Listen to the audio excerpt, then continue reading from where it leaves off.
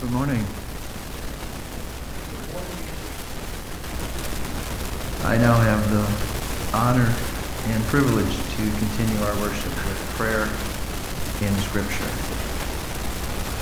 This morning's Scripture is from the book of Acts, first chapter, verses 1 through 5. In the first book, O Theophilus, I have dealt with all that Jesus began to do and teach, until the day when he was taken up, after he had given commands through the Holy Spirit to the apostles whom he had chosen.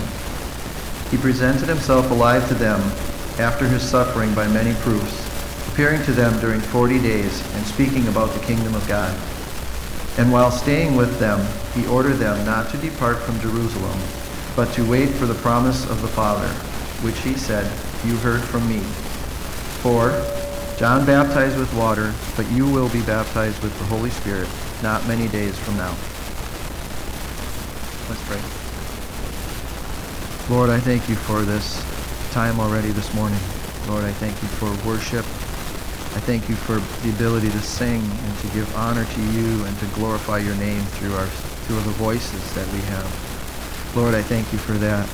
I thank you for Sunday school this morning, learning more about you, learning more about your word and why it is important to us. God, I pray that you would continue to work through this time. I pray that you would bless Duncan as he brings the message to us this morning. I pray that you would work in all of our hearts, that you would take away any distractions that we have. Lord, that you would just do a work through your Holy Spirit within us. God, I pray that this church would be drawn closer together as a family. That as we eat together after the service, as we learn together now, and as we've sang together already this morning, Lord, that we are just drawn together closer to each other for support, and that we can just help each other to be better than when we came in. And Lord, we know that is through you and through your gospel that this happens, and through your Holy Spirit working within our hearts. And God, we have the ability to pray to you also, to ask you for things. So this morning I ask for a blessing on Melissa, a woman who's just found out that she has a stage 4 lung cancer, Lord. We pray that she would be healed, that you would work in her life, and that she would be drawn to you through this.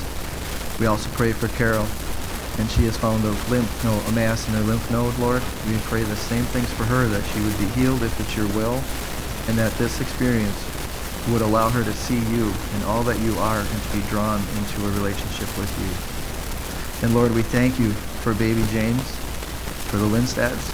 Lord, we pray that he would continue to eat and sleep and just grow and be healthy in all things. Lord, we pray for the Abundant Life Mission, for the homeless shelter here that's in our town. They have a dire need of a boiler, and we pray that you would work some way, and that you would work for them, that this boiler system could be repaired. We also pray for the blessings that happen there. For Teresa, as she leads them, that they would be drawn to Christ through her witness. Lord, we also pray for all the ministries starting up at North Shore. We pray for the youth that are meeting again. We pray for the small groups that are starting up. We pray for the new men's study that's happening. Lord, we just pray that as all these new things happen, that they would be well attended, and that those that attend would be blessed by everything that happens within them. Lord, there's a prayer seminar happening October 20th and 21st here in this building. Lord, I pray that you would bring many people to that as we go through that seminar, we would know more about prayer and be able to pray even more. Lord, I also pray for your blessing on the building team, as they've been working hard. The decor team has been working hard. And Lord, I pray that your will would be done through this, that as we come down to making decisions, that a blessing would be poured out upon both of those teams and their leadership, Lord, that this would be honoring to you in all that we do. And God, I just pray again for our time together. I pray that as we go now into worship through Duncan and through the ministry of his teaching, that we would be just drawn closer to you in all that we do. In Jesus' name, amen.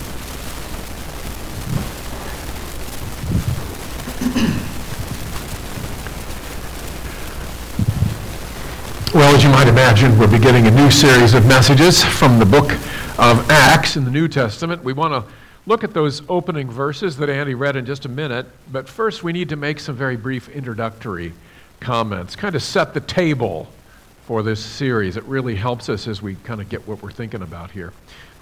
First, the book of Acts, as many of us know, was written by Luke. He also wrote, of course, the Gospel of Luke. He was probably a Gentile, not sure about that. He was a physician, it says that. He accompanied Paul on some, but not all of his missionary journeys, which means that some of the book of Acts he writes as an eyewitness. And you can tell by the pronouns he uses. He uses his personal pronoun at some point, so you can determine Luke must have been there. He was during much of this. His audience for the letter, which you just heard, is a person. He addresses it to this Theophilus. Theophilus was the person he also addressed the Gospel of Luke to, and it's very clear that Luke sees Acts as a sequel to the book of Luke. We don't know much about this guy again, but we do know that he was a person who'd read Luke's Gospel. He's probably a Gentile based on his name, which means God lover, and he was obviously familiar with the Old Testament in order for him to appreciate the Gospel of Luke. Luke wrote Acts sometime between 62 A.D., which is when Paul was imprisoned in Rome, which is in the final chapters of Acts, that whole mess that he went through, and A.D. 70. Now, in A.D. 70, many of you know that the Jerusalem temple was destroyed along with the rest of Jerusalem by the Romans. And we think that it happened before A.D. 70 because that was a huge event. Had that happened before, Luke would have said something about it in Acts. And so 62 to 70, so not that long really after Jesus and he lived on the earth in Palestine. Luke writes Acts as a history book. That's really important to know. Each particular book in the Bible belongs to a specific genre, and the genre helps us understand how to interpret it, because you interpret history different than you interpret poetry, and you interpret poetry different than you interpret other books, because there are rules for interpreting different books. Now, Luke, as a historian, has at times in history, not recently, been challenged on some of his historical accounts. The consistent lesson that comes out of all of those challenges to his historicity is that he has been vindicated again and again and again. Sir William Ramsay, who is one of the more prominent historians at the turn of the century, looked at the historicity of Luke and Acts and said Luke is a historian of the first rank. Okay? So we have to read Acts as a divinely inspired history book in the Bible. As he says in the introduction to his gospel, Luke's concerned to give an orderly account of the events and chronologies that he records as he bears witness to the great work of God in the early church.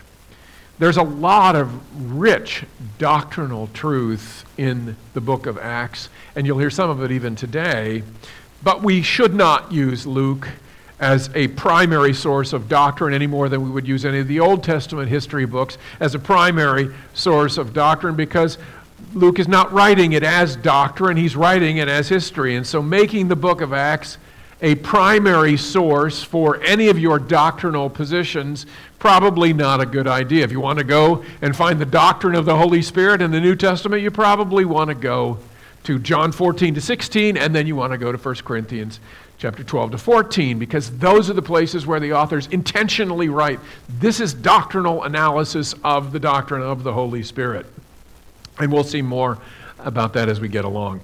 Before we introduce chapter 1, we first of all need to just whet your appetite a little bit, I hope, by giving 4 reasons why studying Acts is profitable for us. Some of you may be wondering where on earth you're going to find blessing as you study Acts, so hopefully this is going to pique your interest. 4 reasons for studying Acts that have brought many, many blessings to those who study this book.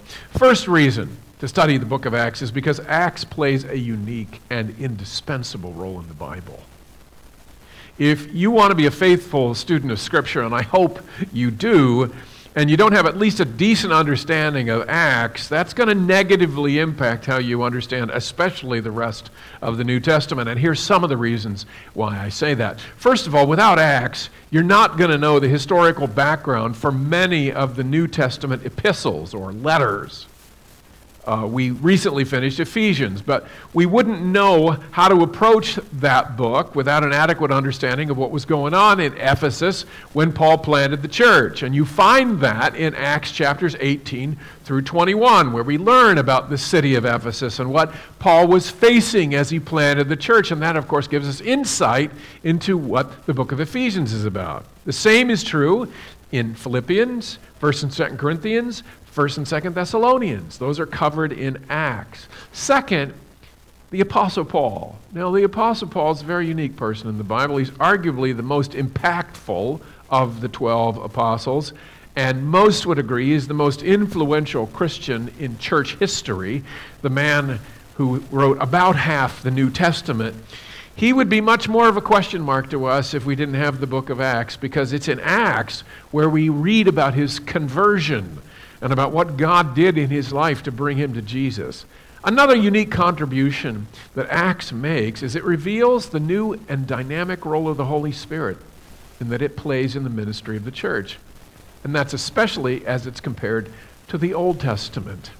The Old Testament had much to teach us about the Holy Spirit, but in 2 Corinthians chapter 3, Paul teaches us that the new covenant that Christ initiated with his followers through his shed blood is the new covenant of the Spirit. It's the new covenant of the Spirit. This new covenant is in my blood, Jesus said, and it is a covenant of the Spirit. Christians are Spirit people. The Spirit indwells us, enlivens us, empowers us, seals us, leads us, fills us. In the first century, if you wanted to know whether somebody was a Christian or not, you probably would have heard that phrase through the question, do you have the Spirit? The Holy Spirit's role in the church is almost impossible to overstate, and Luke's recording of the events of Pentecost when God poured out his Spirit on the church, as well as the indispensable ministry of the Spirit that we see again and again and again in Acts, is so important for us to internalize. Luke also helps us to see the unique contribution of Acts as we see the absolute centrality of the ministry of prayer in the church. In Acts, we learn by repeated and powerful example that before God does anything of significance in the church must first earnestly pray. You see that reality again and again in Acts. And given our sinful tendency to act independently from God, this is a lesson that we can't have too often, and you get it again and again in the book of Acts. Finally, and related to this unique contribution the book of Acts makes, within the larger context of the Bible, Acts serves as a hinge. It's a hinge between the Gospels on one side, where Jesus is obviously the main focus, and the New Testament epistles, where, among other things, the teachings of Jesus are explained and expanded. Acts sits in between the Gospels and the epistles, and it helps us put all of them together. So Acts plays a unique and indispensable role in the New Testament. A second reason it's profitable to study the book of Acts is because, and this comes from Patrick Schreiner, who's got a wonderful commentary on Acts. He says, Acts is a model, Acts is a prototype, an exemplar for renewal in the church.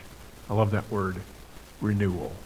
Throughout church history, when the church has been in varying levels of decline, and this is Catholic and Protestant, God has used the book of Acts as an inspired thunderclap to wake up believers as to what the church is really about and what a Spirit-indwelt body of redeemed sinners can, and in many cases, should look like. For instance, in the book of Acts, liars could drop dead. Acts chapter 5. Well, I don't believe that many of us aspire to see that happening in our church, but it is a reminder of the character of God manifest in the early church. We see similar stories that indicate his mercy, his patience, his goodness.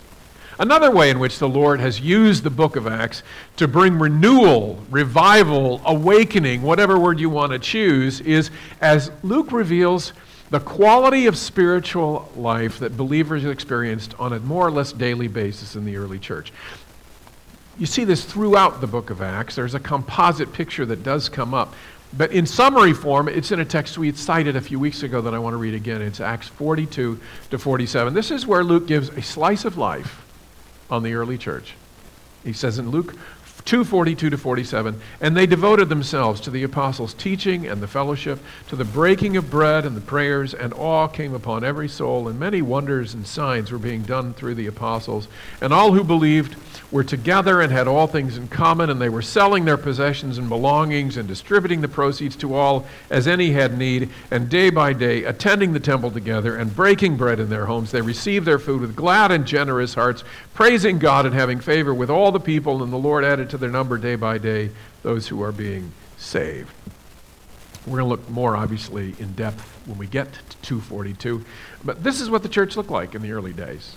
Church history sadly reveals that in any era, part of the tendency of believers in our fallen world is to measure the health of our spiritual lives or to measure the spiritual health of our church by comparing it with the believer down the pew or the church down the street.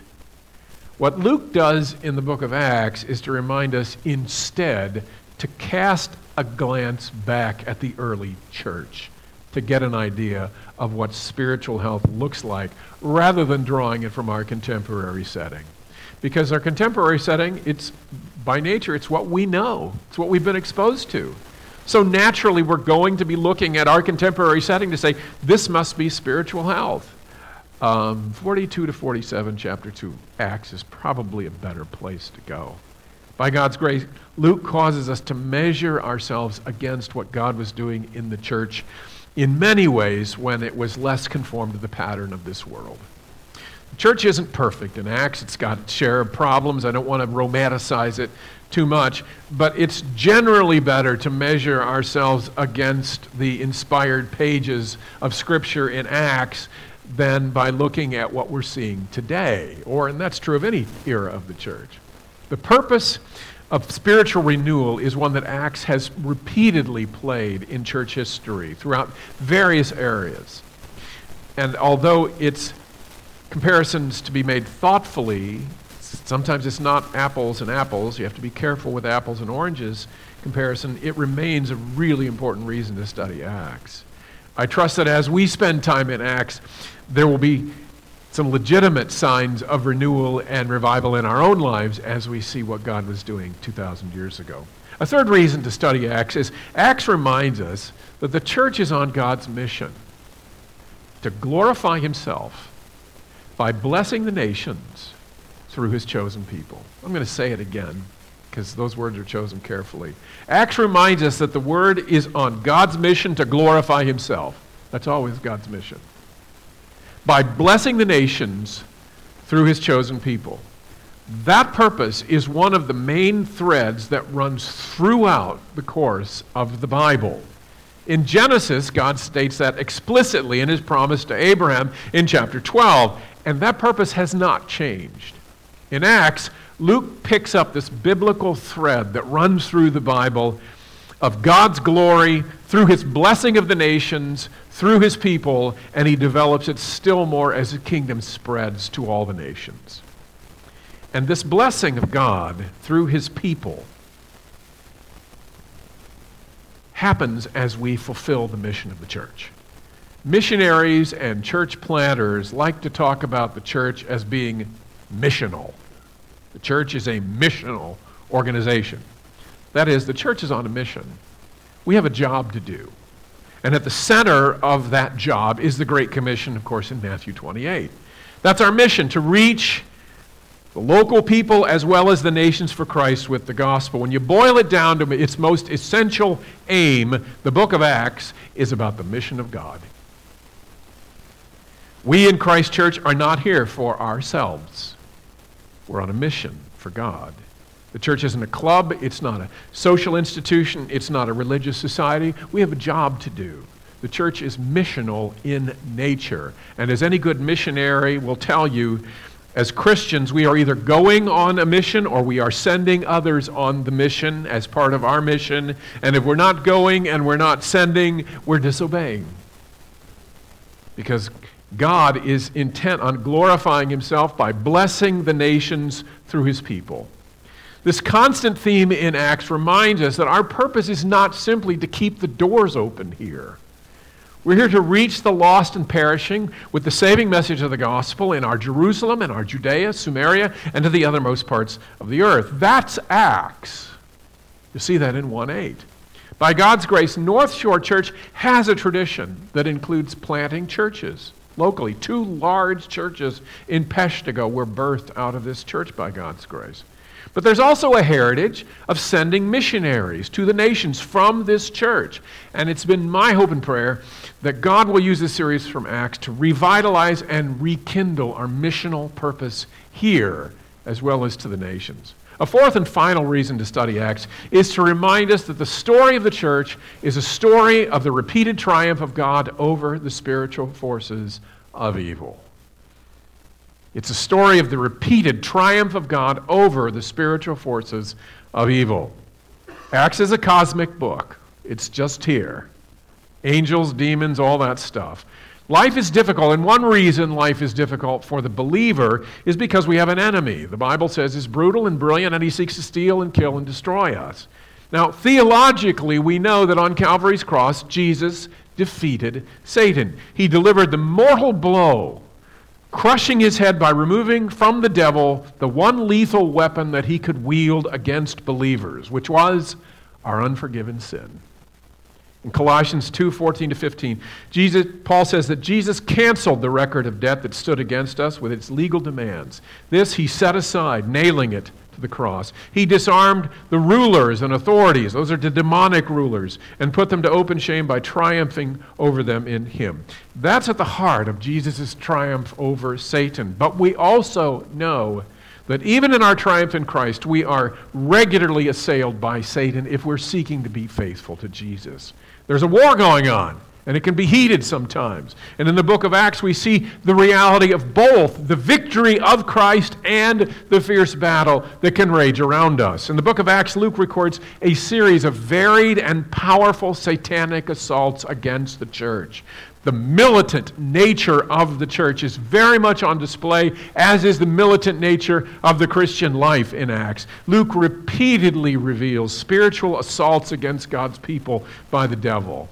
But the evidence of the triumph of Christ that Luke reveals is seen in that God repeatedly uses the onslaught of Satan to actually advance the mission of the church. For example, the church suffers severe persecution in Acts chapter 7, beginning with the stoning of Stephen. But Luke reveals that as the church is scattered in the midst of the persecution to places like Samaria, the persecuted believers preach the gospel, and the church actually expands exponentially because Satan attacked the church. Acts reveals that though the church can at times suffer mightily under the assault of Satan and the spiritual forces of darkness, God repeatedly uses the attack of Satan and his dark kingdom actually to help accomplish God's mission to advance the kingdom of God. You see this over and over and over again in Acts. So encouraging. That should be a great source of encouragement for us who live in this world and are subject to sometimes a severe attack of the evil. All of those reasons for studying the Acts, I hope, whet your appetite and serve as encouragement for us to dig in. Now let's look at these opening verses in chapter 1. Some believers mistakenly claim that in Acts, the Holy Spirit is the one that's on display. They say, no, the title should be the Acts of the Holy Spirit because the Spirit is so important, and he is. Or the traditional title of Acts, which is not inspired, by the way. I don't know who somebody just hung it on there, which is the Acts of the Apostles. Not inspired. But both of those, if it's either the Acts of the Apostles, that's the focus, or the Acts of the... both of those are wrong. They're bad misreadings of Acts. And frankly, we see that throughout the book of Acts, but you see it especially in these first 5 verses.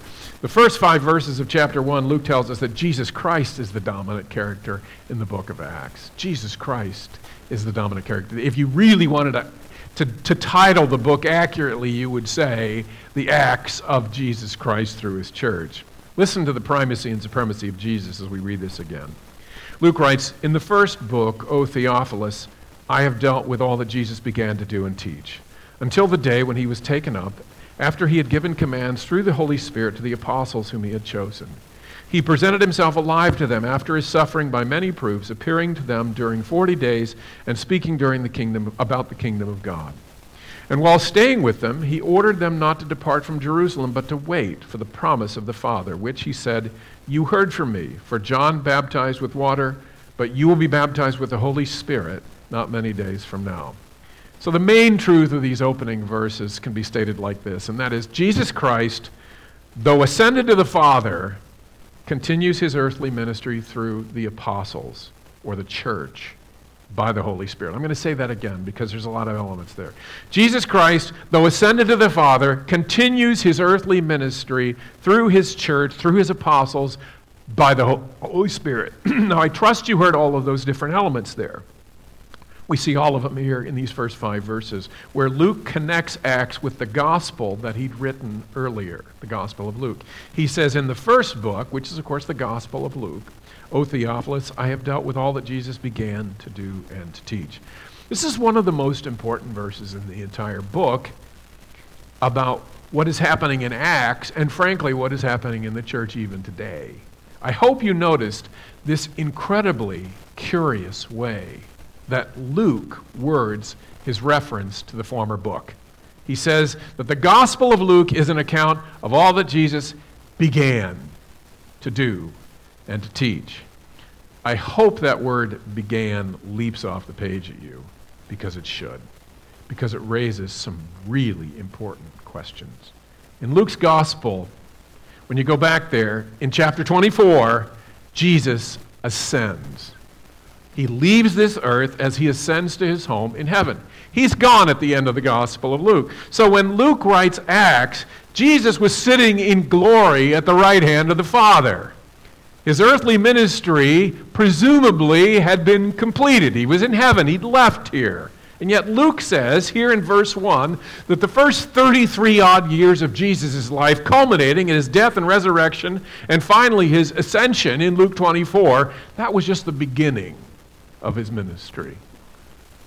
Luke summarizes all 24 chapters of his gospel by saying, this is what Jesus began to do and to teach.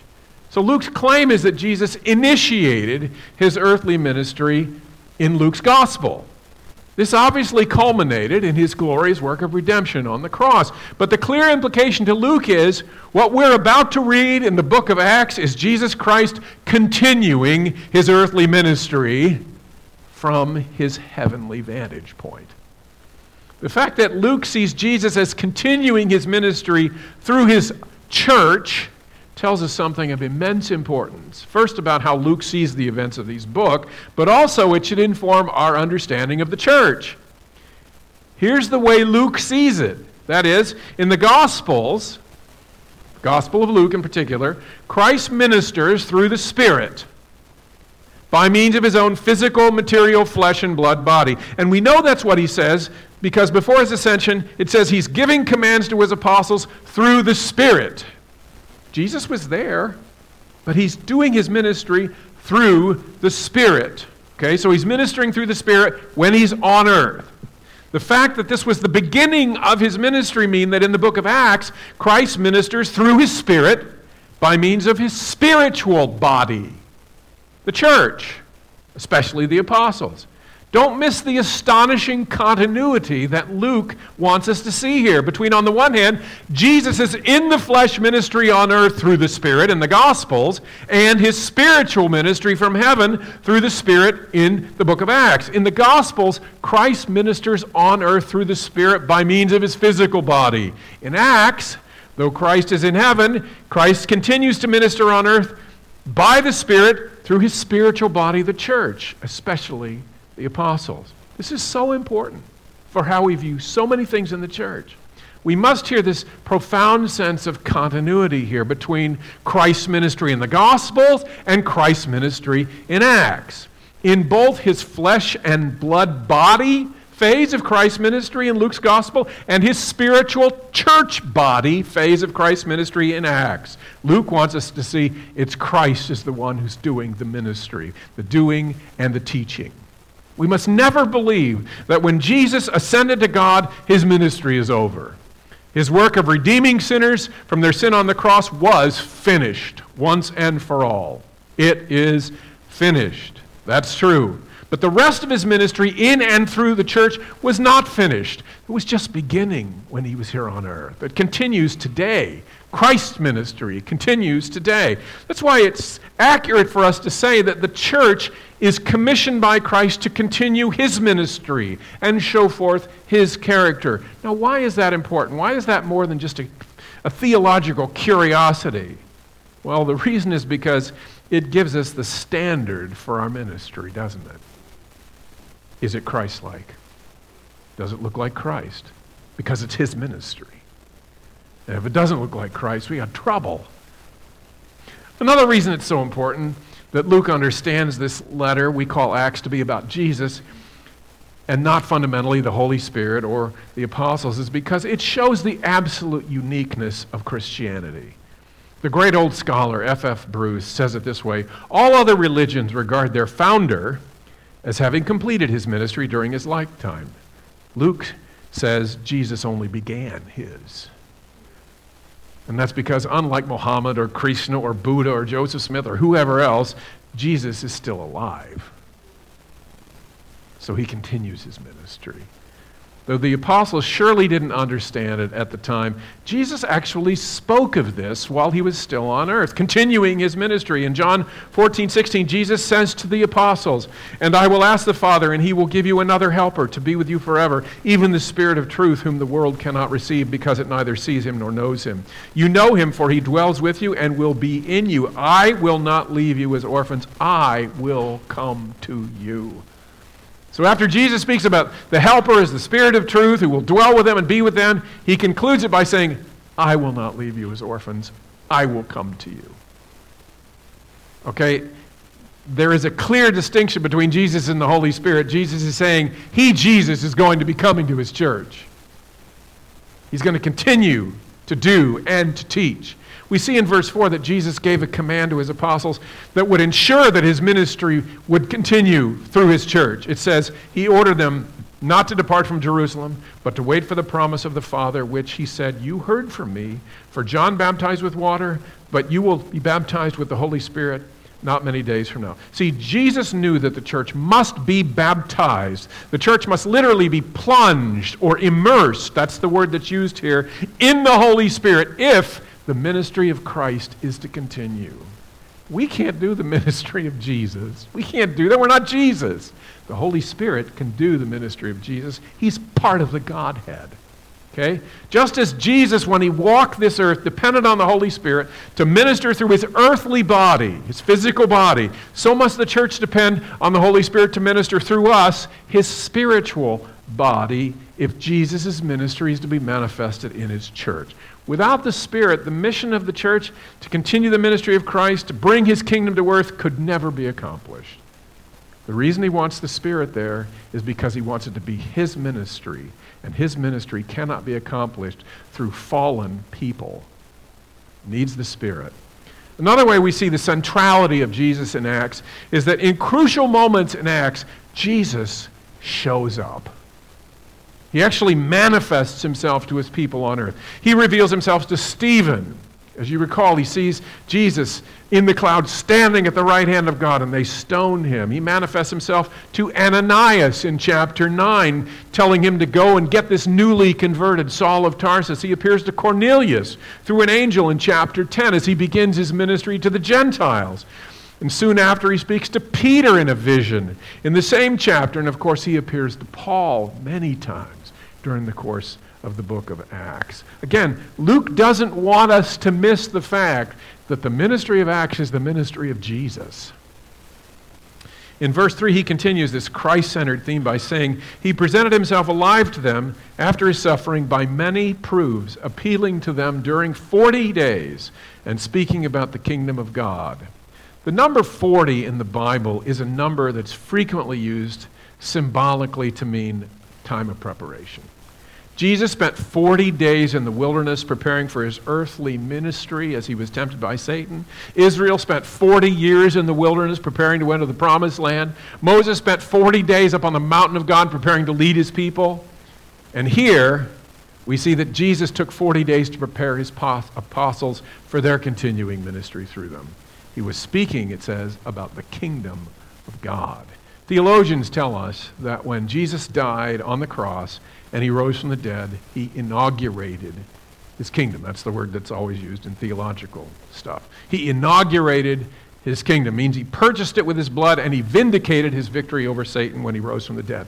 The book of Acts is the story of the spread of God's kingdom from Jerusalem to Judea to Samaria to the othermost parts of the earth. And during these 40 days of preparation, Jesus taught these apostles about the kingdom because all of their ministry was about expanding and spreading the kingdom of God beyond Jerusalem.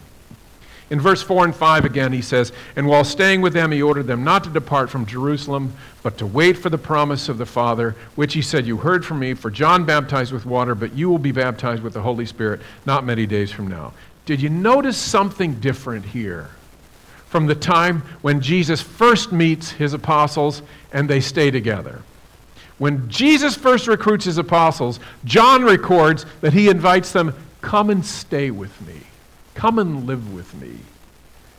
That was his home on earth at the time. But notice now he appears as the visitor whose home is in heaven. The role of host has been turned upside down, hasn't it? Now it's the apostles who play the role of host as he temporarily stays with them, because Jesus' home at this point is in heaven.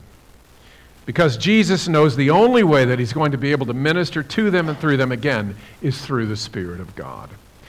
As you think about the book of Acts, as you think about renewal, as you think about your life in comparison to the time of the apostles, I hope you'll be thinking about, where am I in relationship to that? And frankly, as you think about North Shore Church, you need to be thinking about, where are we in relationship to Acts chapter 2? There's much more that we can see in this book. Please pray that God, by his grace, would use this series powerfully for his glory and for our joy. Let's pray. Our Father and our God, we do pray that. We pray that Christ would be glorified, that he would be lifted up, manifested, exalted, because of what you teach us and how you change us through this wonderful book. Father, we pray that our joy would be fulfilled as we more and more and more come to love you, and out of that love and faith obey you. God, we need you. We need the Spirit of God. We need your movement. We need your love. We need your grace. We need your truth. And God, we just ask that you would use this time as we study this glorious book to bring us closer to Jesus, in whose name we pray. Amen. Amen. Well, we're going to end our time worshiping God through song, so please stand as we sing of his mercy. Praise the Lord, his mercy is more,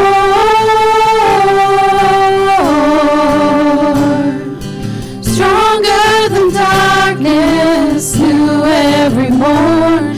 Our sins, they are many, his mercy is more.